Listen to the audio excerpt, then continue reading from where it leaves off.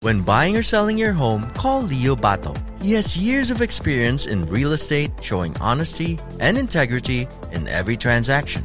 He's a person you can definitely trust. So book your appointment with Leo Bato today by giving him a call at 818-648-4837 or by visiting him on the web at www.leobato.realtor. Rejuvenate your smile with Dr. Lourdes Capelong's comprehensive range of dental solutions. Along with general dentistry, Dr. Capelong specializes in cosmetic dentistry, including teeth whitening, bonding, dental veneers, and surgical crowns.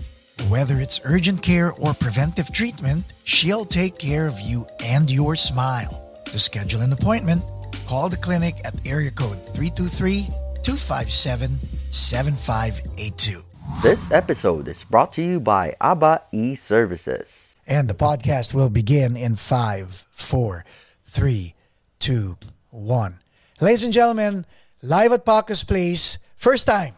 Actually, first podcast Jason Fresnedi. Thank you. Why does that last name sound so familiar? How come we didn't go by Jason Palomar Fresnedi or... I don't know. I think it's a formality thing. I feel like Jason Fresnedi just being the two name, because legally, as all Filipinos do, you have many, many names, and it's based off, the Catholicism and the tradition. How many names do you have? So I have 4. It's Jason Rose Palomar Fresnedi, where Palomar is my mother's maiden name. And so to go by that is a bit of a mouthful, and so I just stick the ends. It becomes Jason Fresnedi.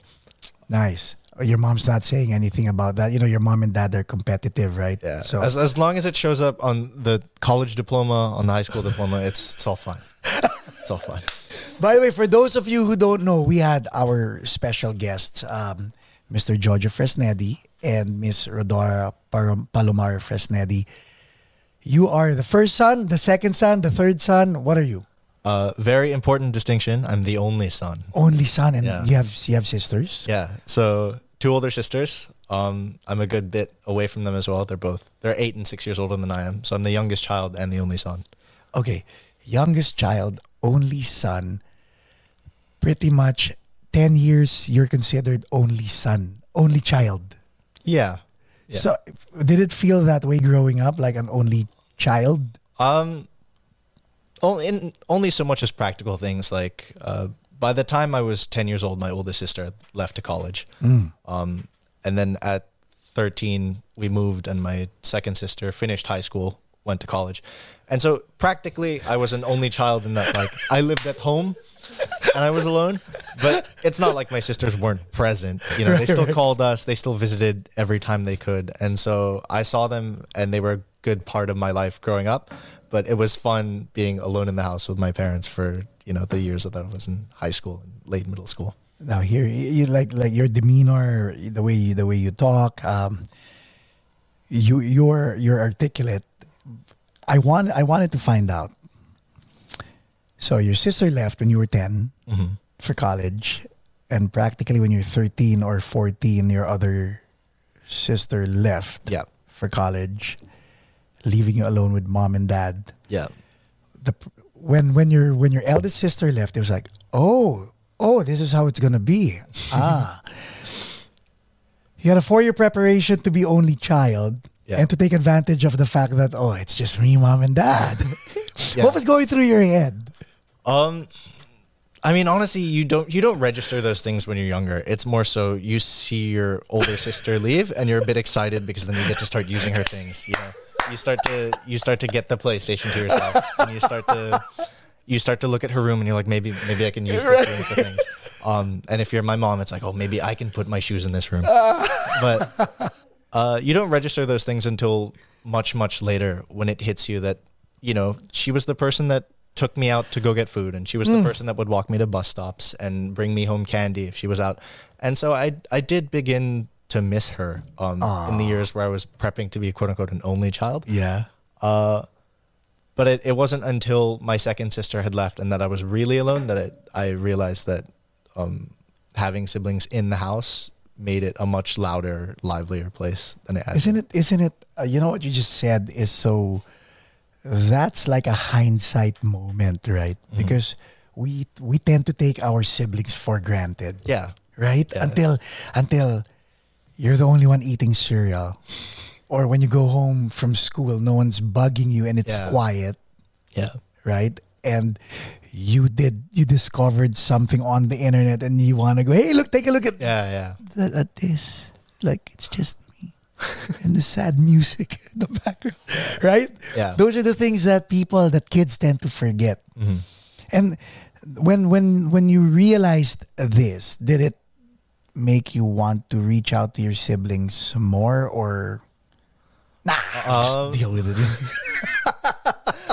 Yes and no. I feel like because our age gaps were so far apart, the emotional range of, reaching out with a sort of intent and with a genuine outlook and anticipation of seeing them didn't come until I was already doing it myself, and I was leaving for college, and it was like I missed you guys when I was 12, 13, 14, and now I'm 18, and it doesn't matter, but because at the time it's more like, they get to do their own thing, I get to do my own thing. Yes. And you grow up as your own people. But with that age gap, for my family being so big, we really became separate for a few years, where it's, I'm coming into my own as a teenager, and then those two have gone off to college.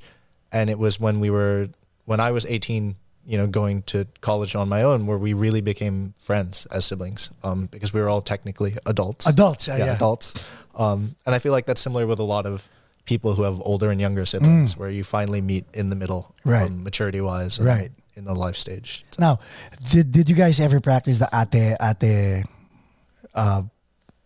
the culture, the Filipino culture? This is ate, and you're the youngest, so you don't have any say, kinda. Yeah, we did actually. Our family, my two older sisters, are both very smart. They're very good at what they do, and they're very competitive.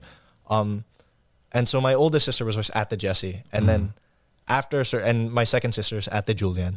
But after a certain period, only at the Jessie got called ate, and it was because she would look at Julian and look at her and be like, I am ate. And it's because she was ate to Julian and she was ate to me.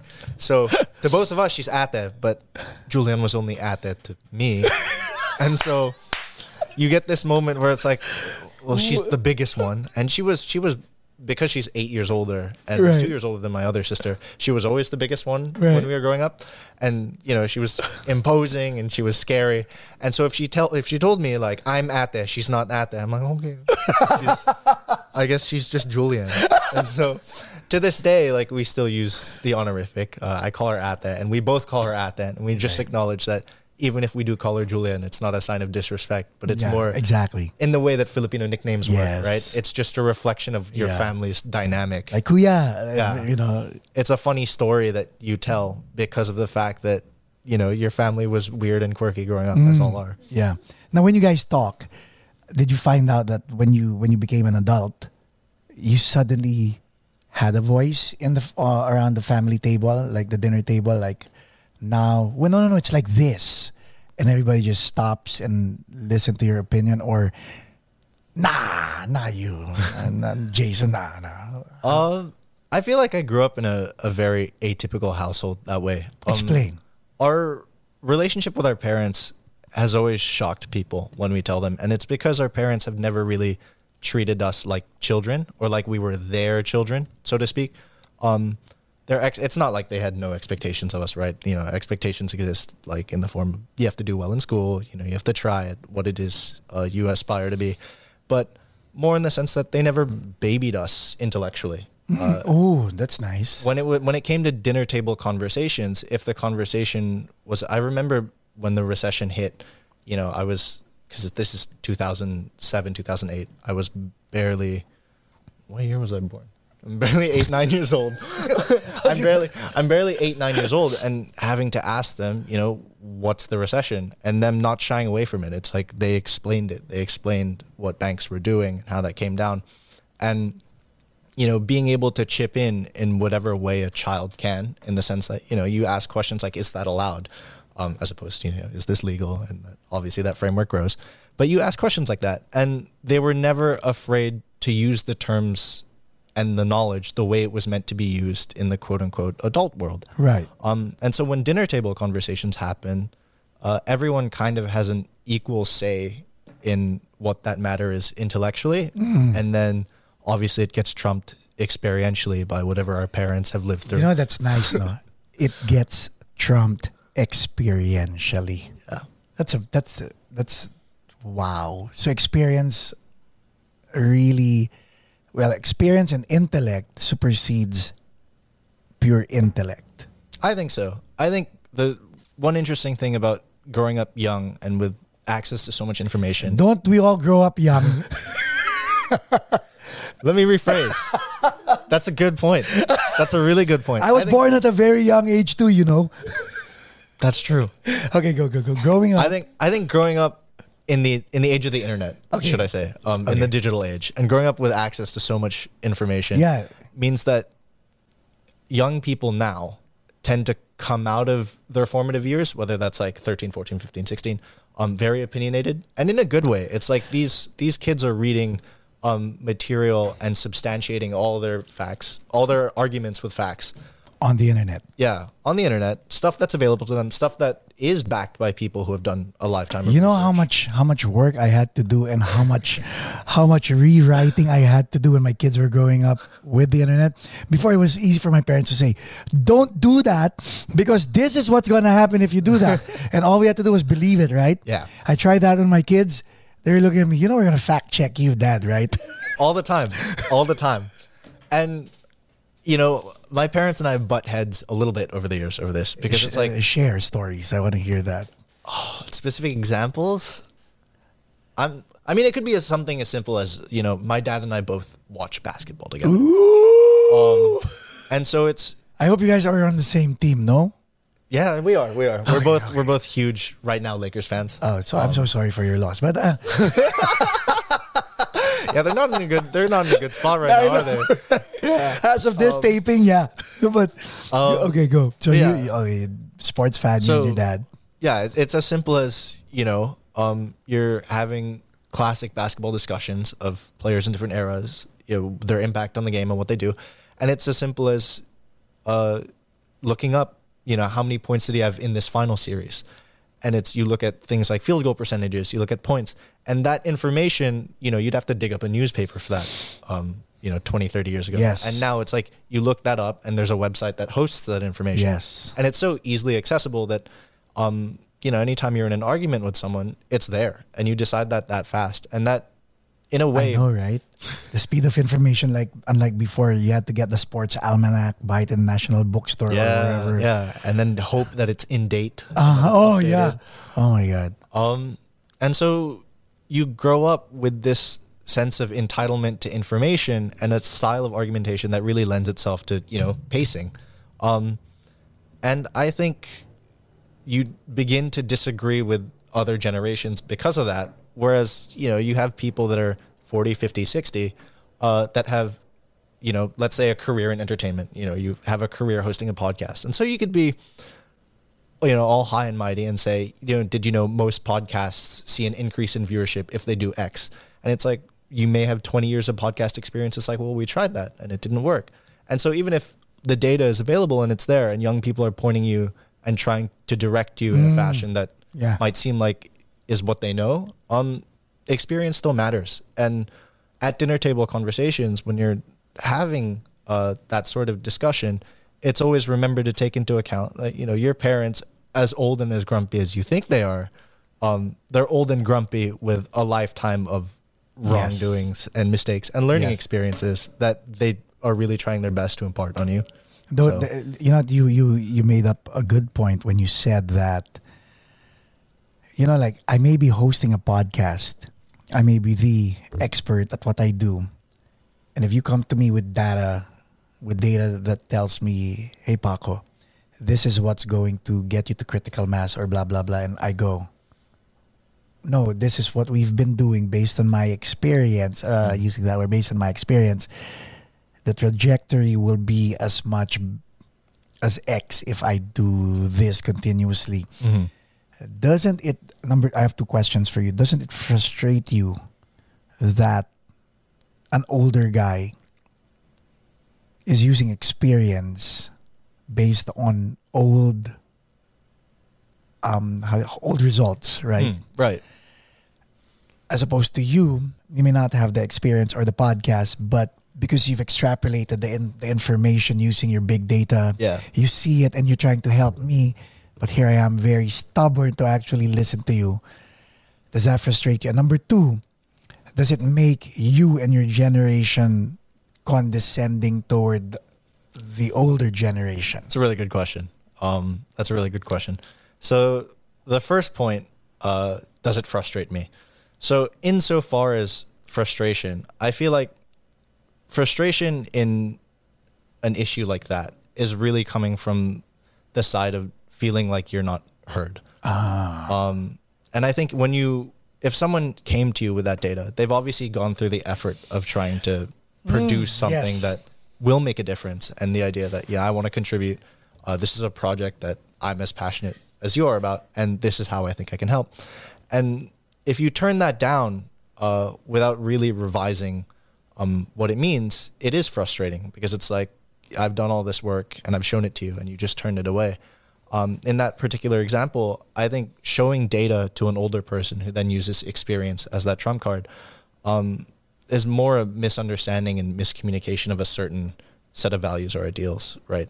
Because data at its most useful, particularly for something like a podcast, is presenting and telling a story. Correct.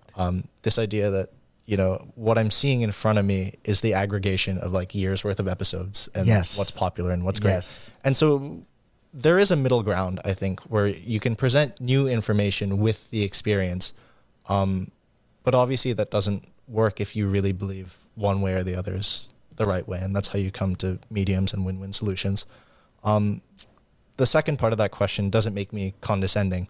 There are honestly times where I, as someone who grew up in the digital age and has argued like that, have been like, oh my God, I hate the way they do things here. I hate that you're using this ridiculous dated database that you can't even search through. Like you have to manually type in your queries. Like, why is all the information here?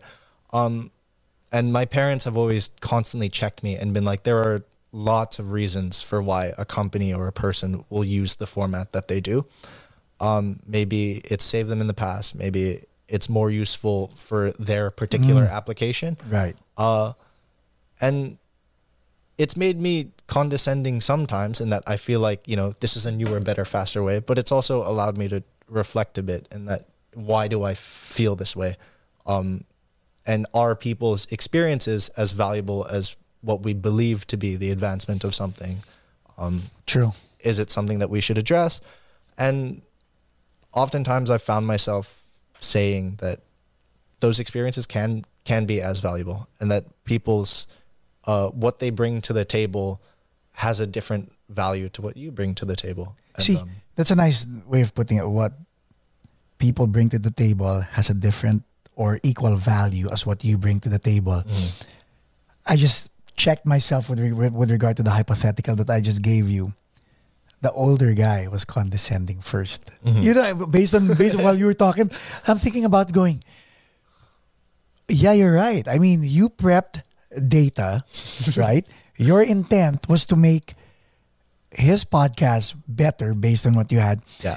And all you wanted, like the frustration is stemmed from the condescending. Yeah. So it's a vicious cycle. It becomes a vicious cycle, right? It's a vicious cycle of, every generation experiences it in the same way that, I'm sure my parents and their parents and my grandparents had things that they did where my parents thought that's so old, and it's frustrating, but remembering that, being of different generations, I think is a very important and grounding factor in your relationship with, in the workplace and families, etc. Your mom and dad, they're very prominent people in the industry. They're like celebrities in a different in a different industry. So I've learned over the years. That's what I was going to ask you. So you've learned over the years. Yeah. Of course, they were mom and dad to you growing up, right? When did it become Oh, shoot. That's my dad and that's my mom. I'll give you context. My son, my eldest son, 26 years old. This episode is brought to you by Leo Bato and Associates, ang realtor na patok. His mom is a famous singer in the Philippines, won tons of awards and all that. My son can't sing. Oh dear.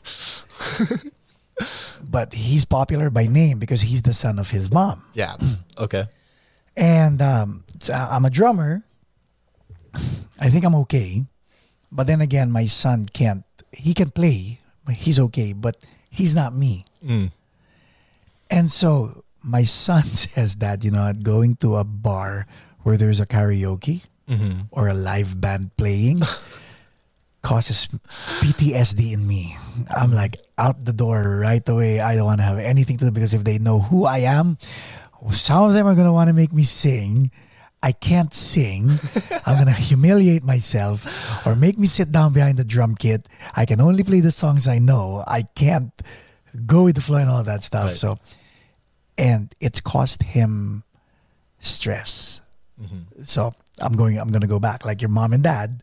So you've learned that, oh my God, she is what? And he is what? Yeah. And from him came plump, plump, plump, plump, plump. And from her came plump, plump, plump, plump, plump. Oh, shoot. Yeah. Take me through that experience. Yeah, of course.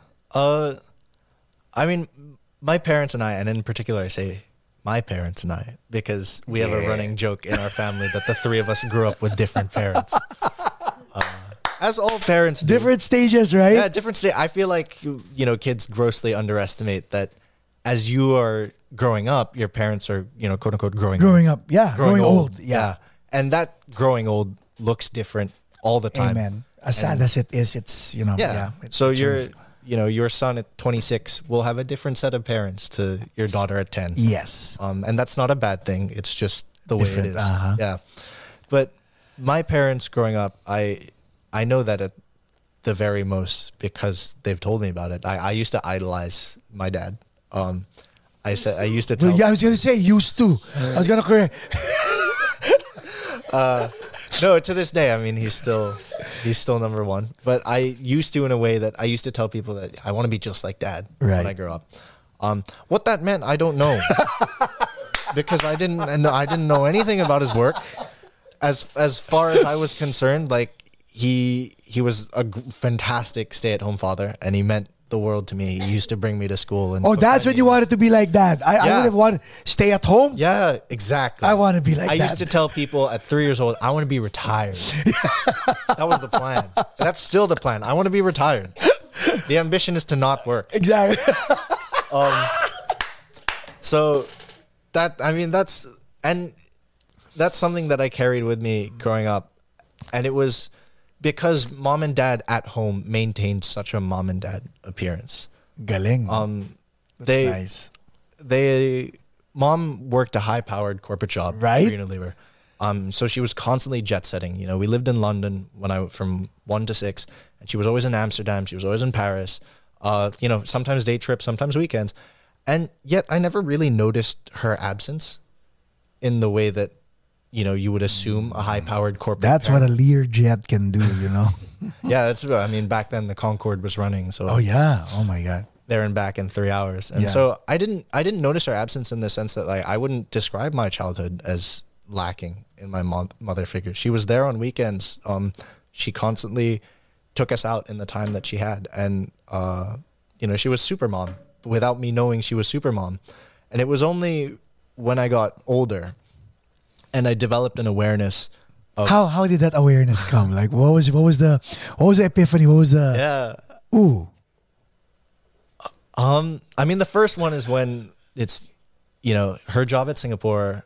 I'm in the office, and one of her office mates meets me. He playfully nudges me, and he goes, your mom's a bully.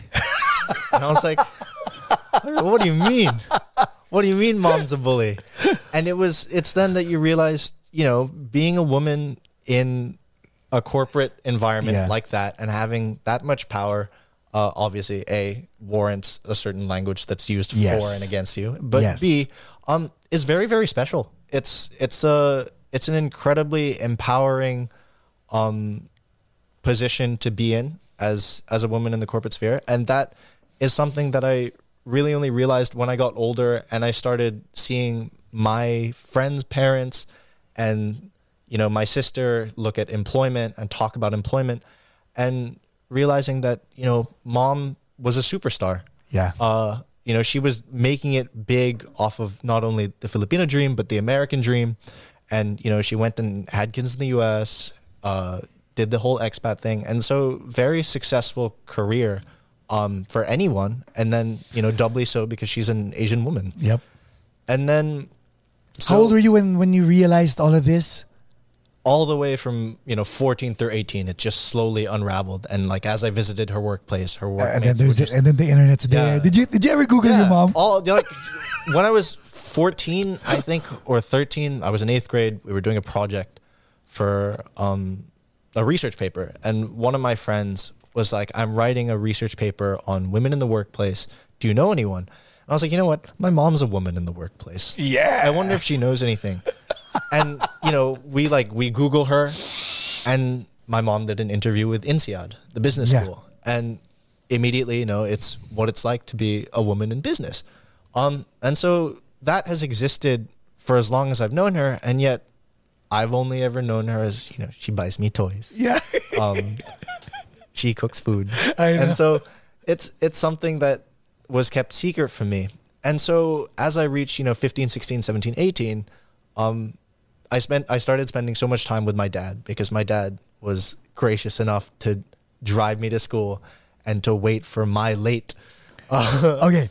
So before you continue that story, so you're Googling mom, right? Mm-hmm.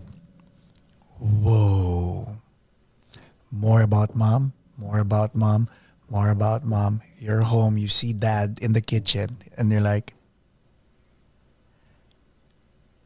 let me try dad.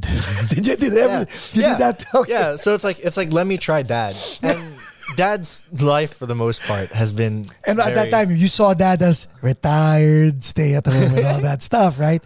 So did you know who Jojo Fresnedi was prior to this?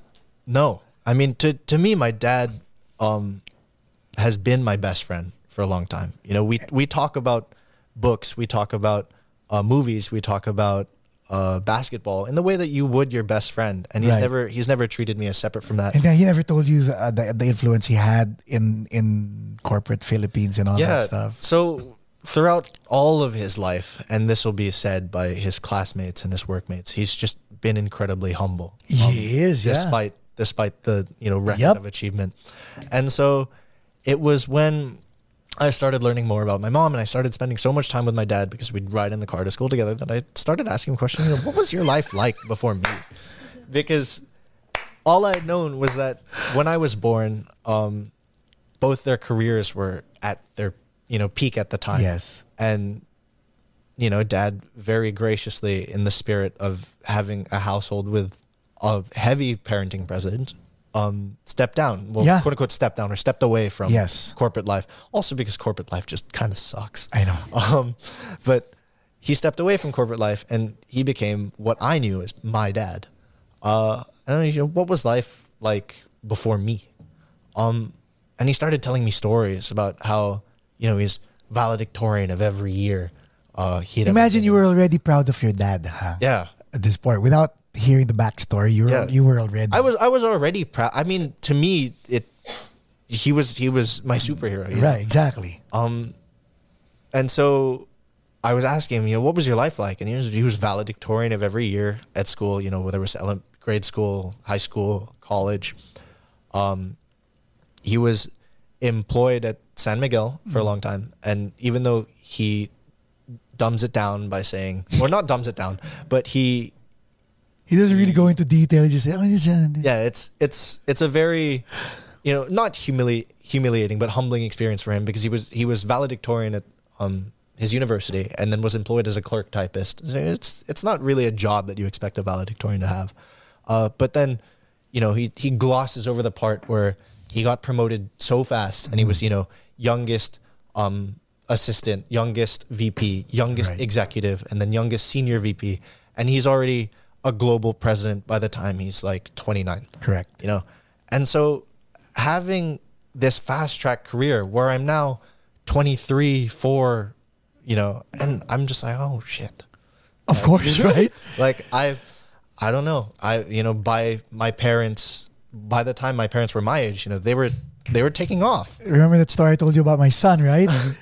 About the PTSD thing going. Not knowing who they were was kind of, okay. Knowing who they are, Yeah. all of a sudden, oh shoot. Yeah, like, and so So it's a double-edged sword. yeah, it's a double-edged sword. And now that I was, you know, quote unquote an adult, really I'm like in the late teens. I'm finally seeing my parents reconnect with classmates they had in high school and university and with earlier workmates. And all they can say to me is, you know, your mom, your dad, they're so smart. They're so good at what they do. And Isn't that pressure? it's Pride pressure. and pressure. It's an immense amount of pride because it's like you find out your parents are just way cooler Exactly. than you ever thought they were. And when they're as good as what they do, like at what they do, it's really cool to point at my parents and be like, yeah, they're professionals at this. But it's never been a source of pressure because their expectations for us, it's not like they're not high, but they don't have expectations in the way that a lot of parents will be like, oh, we want you to be doctors. We want you to be lawyers. They'd always had this philosophy with us that was, and let me think on this so that I don't get it wrong the first time that comes out of my mouth. It was always, they said to us, it's not, this is my child and who do I want them to be? It was, who is this child that happens to be my child and who do they want to be? That's so... And so no matter what it was, and I'm a kid that loved to switch hobbies. I loved to, you know, it was guitar, it was skateboarding. You know, it was reading, it was yo-yoing. It was all of these things. No matter what it was, they just said, be excellent at it. And to them, because they but built careers in HR and then in consulting, those aren't quote unquote like money making fields. But they said, be very good at what you do and the money will follow. I agree. And that's the way I've sort of approached life and work and learning. I'm really passionate about learning and about meeting new people, about having those discussions.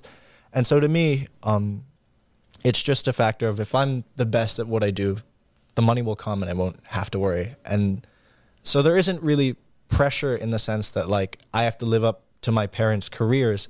So the pressure is not coming from them. Yeah. Now the pressure is coming from yourself because you want to be the best at what you do. Yeah. And not even the best in a quote unquote, if you could quantify it, objective sense. Correct. Because you can't really do that. No, you can't. But It's subjective. Yeah. And can I apply myself to be better than I was at it the day There you before, go. or the year before, Yeah. 6 years before? And so, you know, you approach it with a sense of pride and with a sense of internal pressure. But every now and then, you know, it does loom that my parents are superstars and they were fast tracking their careers in a way that I currently am not. And so if they're the blueprint, I've kind of screwed up the blueprint. But I'm not that worried because if they can figure it out, I can figure it out. Oh yeah. What about the 3-year-old Jason who said, I want to be like Dad. I want to be retired. What happened to that kid when he found out, oh, that's why he's retired? Because he had all Yeah. So Dad retired because actually he was a self-made man. He was huge. You can retire when you're huge. So you had that realization come to you also. Yeah. So, you know, when I got older, it was just, you know, there's work that you have to put in. You don't just get to be retired. You can retire when you're a major executive, but I guess I'm trying to skip to the last part. Right. Hey, you know, Stephen Covey, right? Begin with the end in mind. Yeah. That's the goal is to not work, and now I have to find the most creative ways to not work. Yes. But there is that old, you know, adage: if you do what you love, you'll never work a day in your life. Amen. That's true.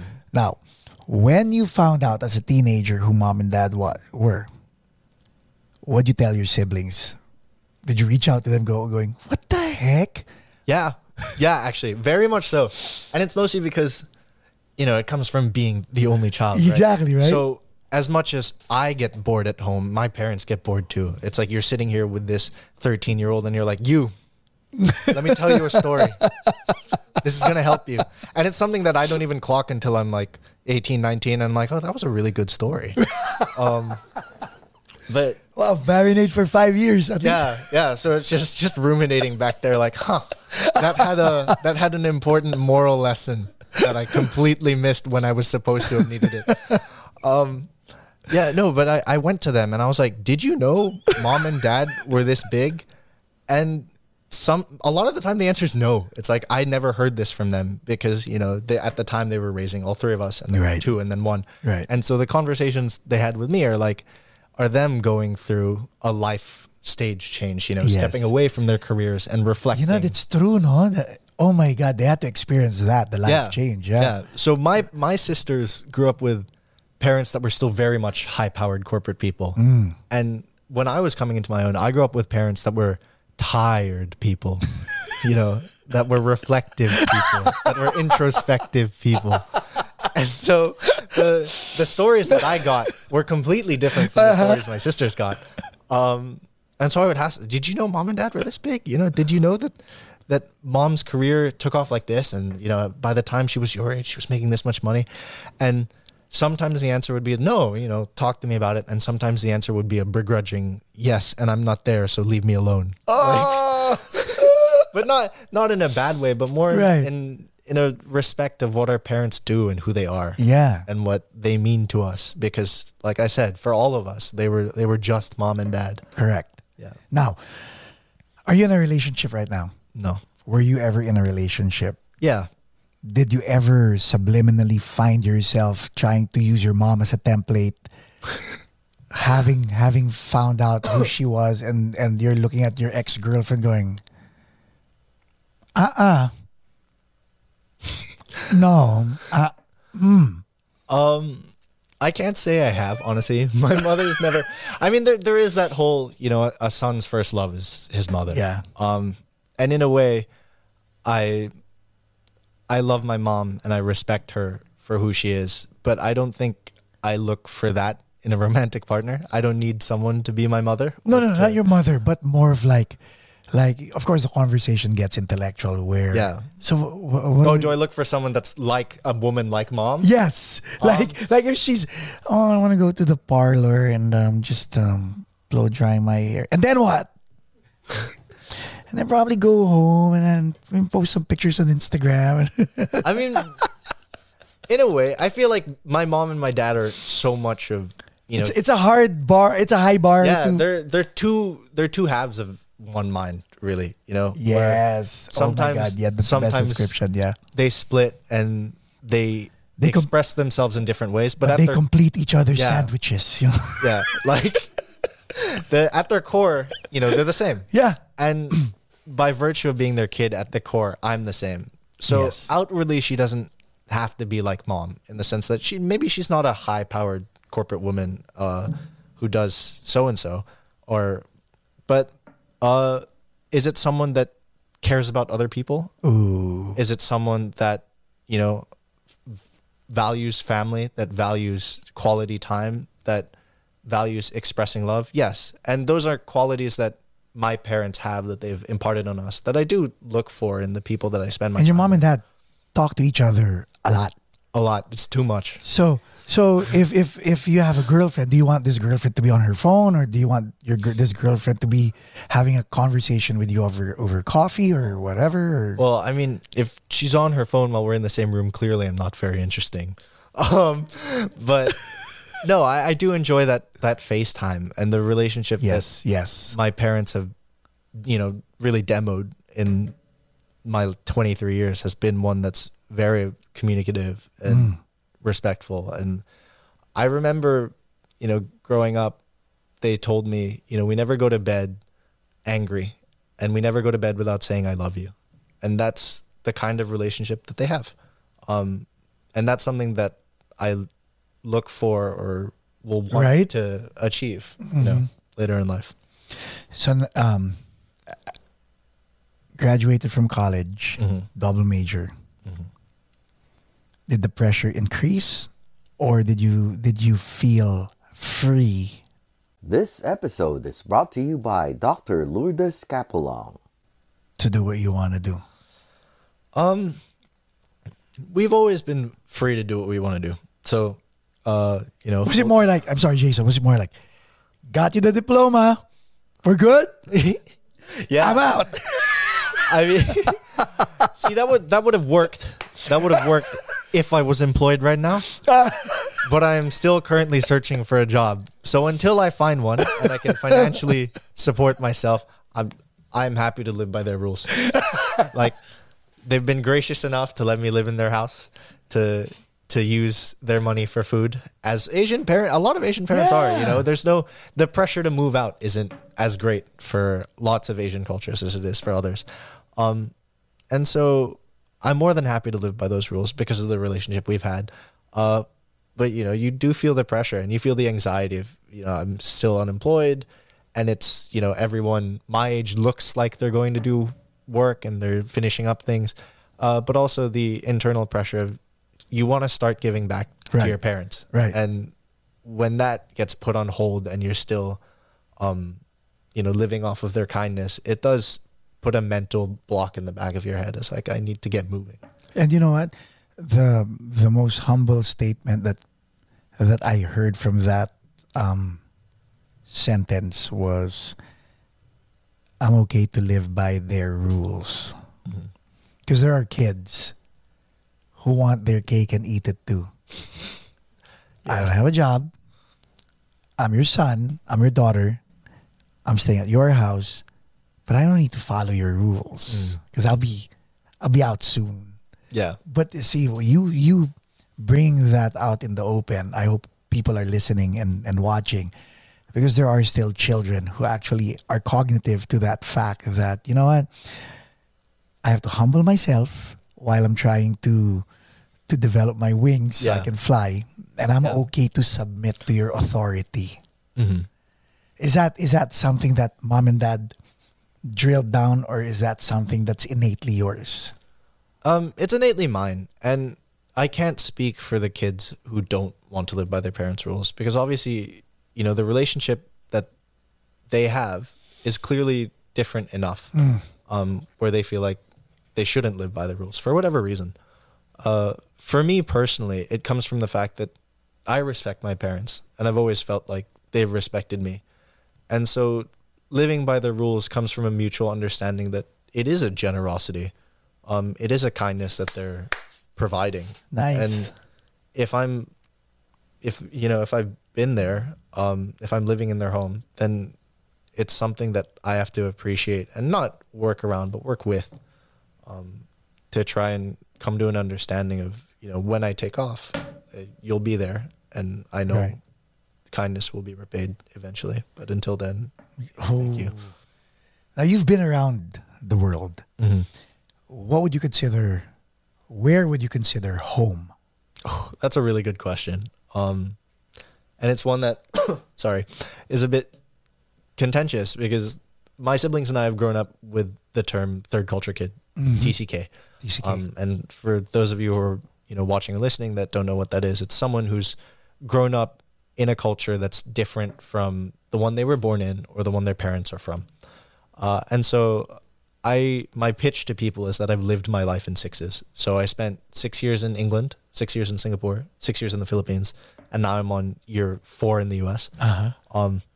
So I grew up at TCK. I grew up absorbing different cultures that weren't necessarily mine. And so all of them feel like home in the sense that I have roots there, I connect there, but none of them could be my sole identity.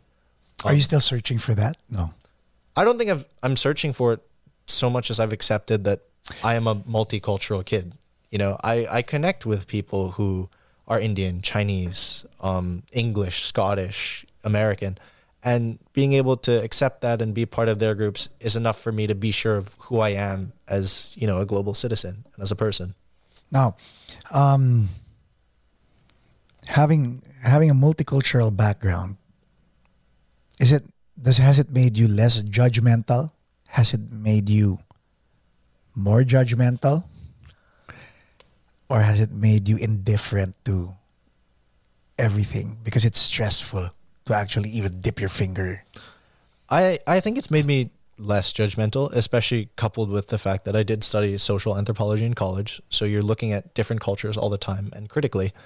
And when you interact with people like that, and you have friends like that, you go to each other's houses, you start to greet their parent, like in the Philippines, we make beso with titas and titos. Yes. And, you end up, bowing in other households. You develop a sensitivity to those practices. And you recognize that, our cultures aren't so different. It's more the way we express ourselves. And at the root of it is respect. Yeah. And at the root of it is a respect and an understanding of, in a given social group, this is the way we've done things. Correct. Whether it's eating food or, greeting elders or going to school.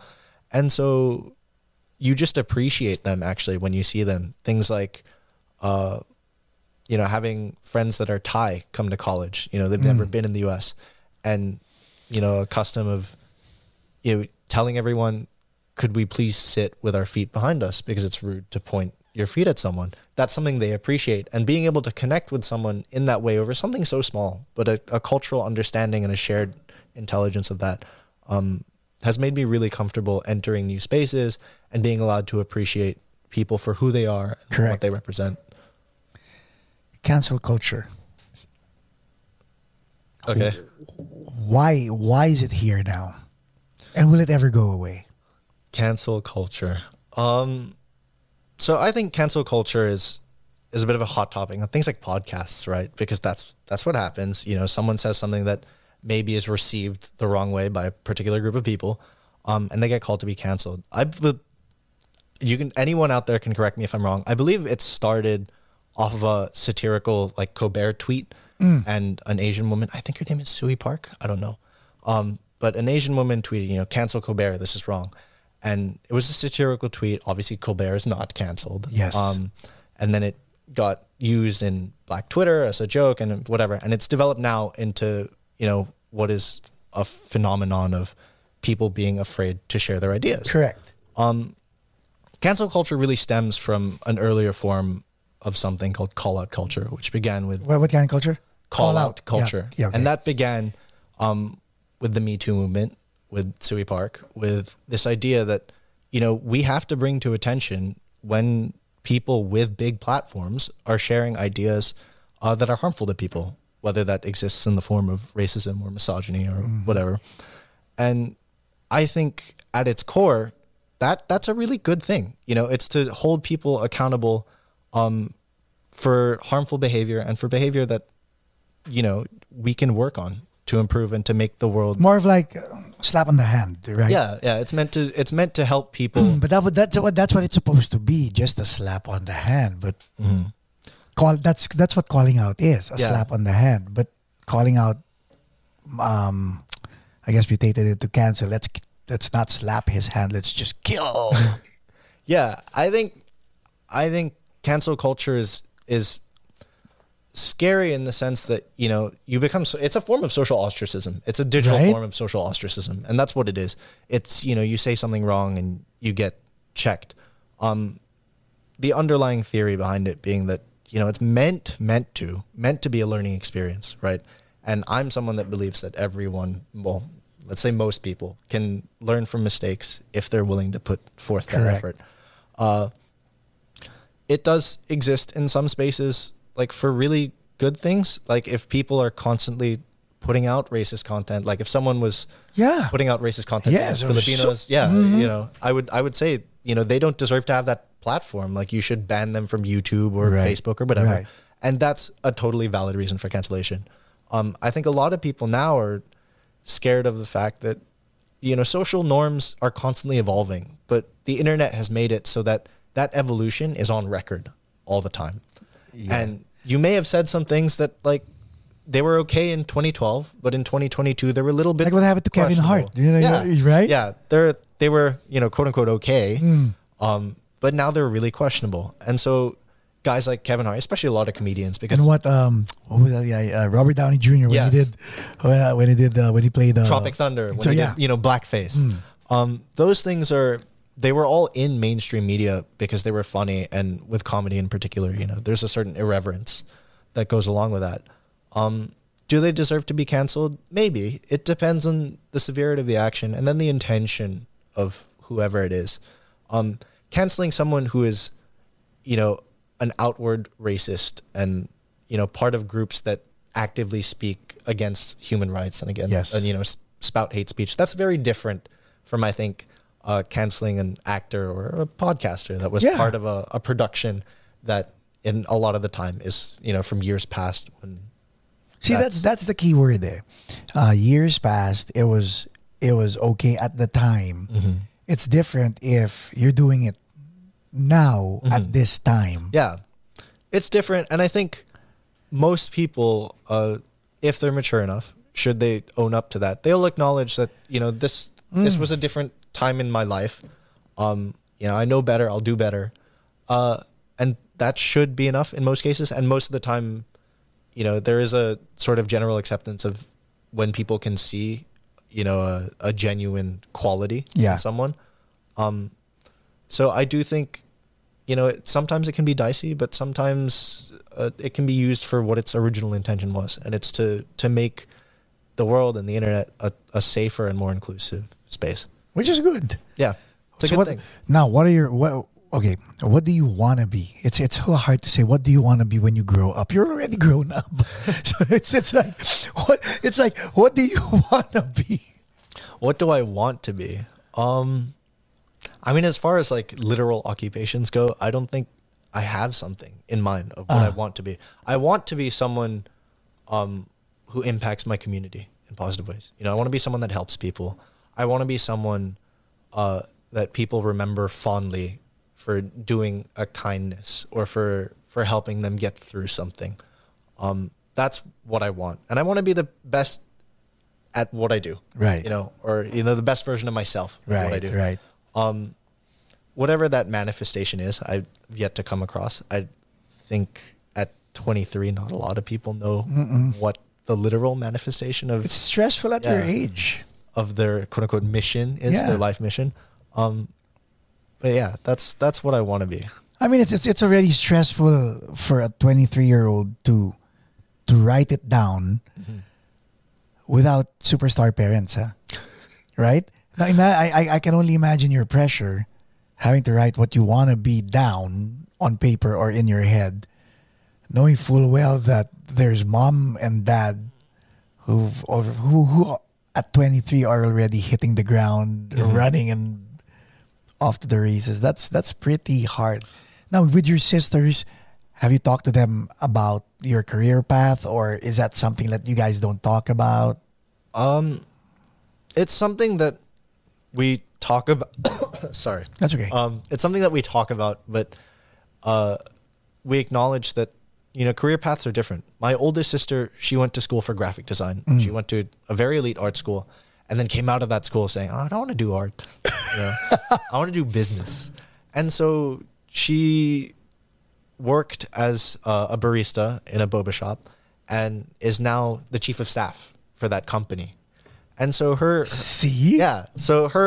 career path started out as, I want to be an artist. And then it has ended up as, I'm attending a business school and I'm working to be a high-powered businesswoman. Right. My second sister went to school for psych and is now pursuing a doctorate degree. And so our career paths, we've acknowledged that they're all going to be different. And for my older sisters especially, they happen so spur of the moment. It's like you plan vaguely, what you want to be. But then you just try things and you pick things up and you fall in love with them. And I think it's going to be the same case for me. I'm going to step into something, find out whether or not I like it, and then move from there with the hope that wanting to become better at what I do is what's going to push me into a career field. Now, while you were saying that, it's more like all three of you are branching out into different directions. And I couldn't help but think about what your mom and dad had put up, except one. And I'm like, except one, is it going to involve you and your sisters? Or are you guys like, nah, we're not, Yeah. we don't want to be part of it. I mean, if mom and dad decides to close that, we're done. We'll do our thing. That's a good question. I don't think any of us are dead set on inheriting it, in the sense that, like, you know, I must continue mom and dad's legacy as consultants and as, you know, leadership development experts. But it's more in the back of our heads. It's like, except one, taken, you know, philosophically for us, is an amalgamation of the values that they tried to impart on us growing up. Right. My mom always said that, you know, she believes in helping people win with their uniqueness. And for my dad, the namesake of the company is a J.M. Barrie quote. It's the start of Peter Pan. It's all children except one grow up. And it's to do with, you know, a uniqueness and individuality and a winning spirit that comes from someone being unapologetically themselves in their mission and their values. So that's something that, even if I'm not inheriting the company, would be what I carry with me to a different career path or company. So it exists in all of us, whether we like to acknowledge it or not. But I don't think there's any pressure to continue it as its current form. And you know what? If one of you actually did against your will, it defeats the mission statement. Yeah, it defeats the mission. So unless one of us chanced into it as, like, you know, this is my calling. Yes. But it does in a way ironically defeat the mission of Except One. Mm-hmm. Now, with regard to this is your fourth year in the States, and you operate by 6. What if you finally figure out that this is where life is going to happen? Are you going to break the pattern of 6, or are you going to continue on and make life here in the States? That's a good question. I think about it all the time. Really? Yeah, because, you know, all these chapters of my life are bookended by locations. Are you OCD? A little bit. Oh, it's gonna hurt. Yeah. Like year 7, you're still here. Yeah. It's like, I gotta go. It's not perfect. I gotta go to Mexico. Yeah. It's not perfect, so, you know, it's, you know, find somewhere quick. Right? No, because of the fact that, you know, I lived a very luckily, very privileged, multicultural life. I am very open to spending my time somewhere else, be it like New Zealand or Australia or somewhere. So see, you're still in the travel mode, huh? Yeah. So But what if at year 6 you find 2 more years? So Sir Georgia and Miss Fedora, 2 more years of Jason being in the house. But what if on year 6 you land something that you like here in the States? I mean, hypothetically speaking. Yeah, hypothetically speaking, if it's the start of, you know, what my career and my dream is, then sure, I'd stay here. You'd close that book completely and start this book of... Yeah, it's something that I still carry with me anyway. You know, I'm always going to be a kid who grew up multicultural, and this is just, you know, another chapter in my life. So, did you ever think about the rest of your life? Like, I plan to... Are you the type of person... That's why I asked a while ago if you were OCD. I need to be married at this age. I need to have this number of kids at this age, and all that stuff. That's a good question. I like plans insofar as, like, what am I eating for breakfast tomorrow? Oh. But as far as, like, 5-year, 10-year, no, I don't do that. And it's because think of who Paco was 10 years ago. Are you the same person you were 10 years ago? No. Right? And I think that people grossly underestimate just how much they change in a time period like that. 10 years ago, you probably, if I'd asked you, are these your favorite bands? Is this your favorite music? You know, what tempo do you like playing at? You probably could have said a number of things. Amen. And you might have predicted, 40, 50-year-old me is going to like the same things. And then you get to 40, 50 and you're like, I don't like anything that I liked when I was 30. You are absolutely true. Exactly. And so maybe the idea is there, like for me, the vague goals, I want to have a career. I want to say that I built something, that I was part of something, But what that is, I leave up to what current me is deciding, because I'm always going to be a different person from who I was 5, 10, 15 years ago. And accepting that you're in a constant state of evolution And change, right? change Yeah. is part of, I think, accepting that the ride isn't going to be perfect, and that you are going to be a different person at the end of your experiences as when you were when you started planning them. This episode is brought to you by ABBA e-Services. The ride isn't always going to be perfect. Are you a pragmatist, an optimist, or a pessimist? I want to believe so badly that I'm an optimist, but I am a bit of a glass half empty type person.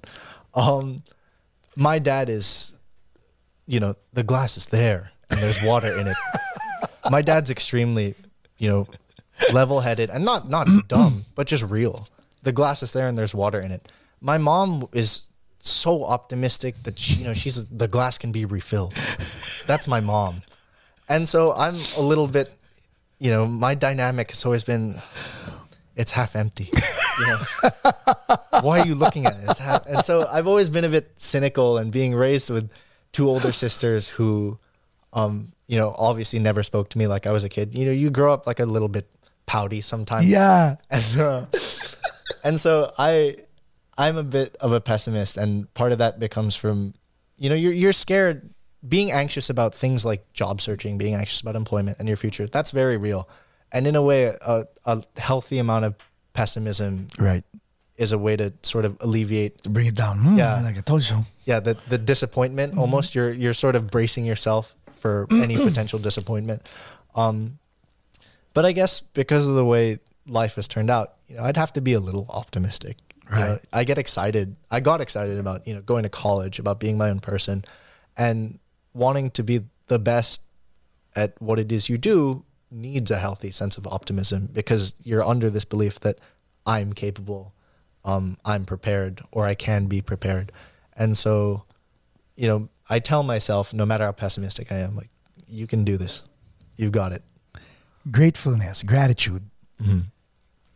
Is that, was that something you discovered? Was that something taught to you? It was something I had to learn. Do tell. I feel like most kids grow up a little bit ungrateful, just because, Like super entitled. yeah, not necessarily entitled, but you don't appreciate things for what they are until you're older and you experience a different side of things. For example, as a kid, I really liked fortune cookies as snacks in the way that your daughter does. Yeah. And having fortune cookies in the house was a normal thing. It was like you could go to the store and you could get fortune cookies. And being in countries where you couldn't, like, it's a small inconvenience, if you could call it that. But it's like, it's not the norm. And you slowly miss out on opportunities, and that obviously gets bigger than something like fortune cookies. It's True. a job, it's a school experience, it's a trip. And so gratitude is something that you really only learn when you find out what you've been missing. You begin to appreciate what's there and what you have. Do you think that it comes with maturity as well? Or I think so. Okay. I think it comes with a certain set of experiences. It comes with loss and with, great gains. And gratitude for me, because of how lucky I was to have parents that, could provide the things that I wanted when I was a kid. It started when I started, meeting people who necessarily didn't have those things. And I didn't look down on them. I didn't shame them for any of that, but it was more, I really love that I've been given these opportunities, Right. and, these experiences, and I wouldn't change them for anything. You know what? Okay. What can you share in summary, with kids, 13, 14, 15, who think they know it all, who think they can do no wrong? That's a really good question. They're there. They're everywhere. Yeah. No, because I remember so vividly what it was like to be that age. I would say that, old people, and when I say old people, it could be your parents, it could be your teachers, it could be whatever. They're always going to underrate you. First of all, as a 13, 14, 15-year-old, you're more mature, or you have the ability to be more mature than they give you credit for. True. You can be smarter than they give you credit for. But they're also not as old or as slow as you think they are. And so it goes both ways. Both ways. Yeah, both ways. You can be better than they give you credit for, but also they're not nearly as bad as you think. You know, the people that you interact with on a daily basis have at some point been young, as you said earlier. Mm-hmm. They've been young. They've known what it's like to be in your shoes. And a lot of them have a lifetime worth of experiences that are, you know, every kind of emotional experience and story, from, you know, funny to heartbreaking to extremely prideful and joyful.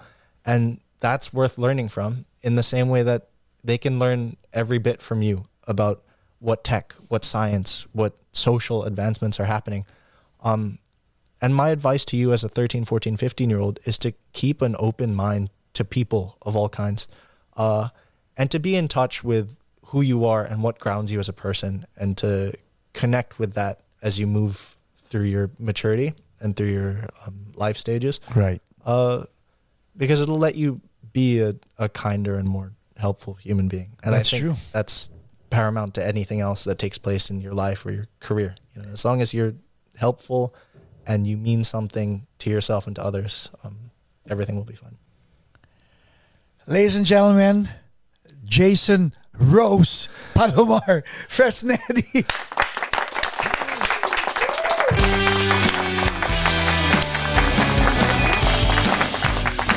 Thank you.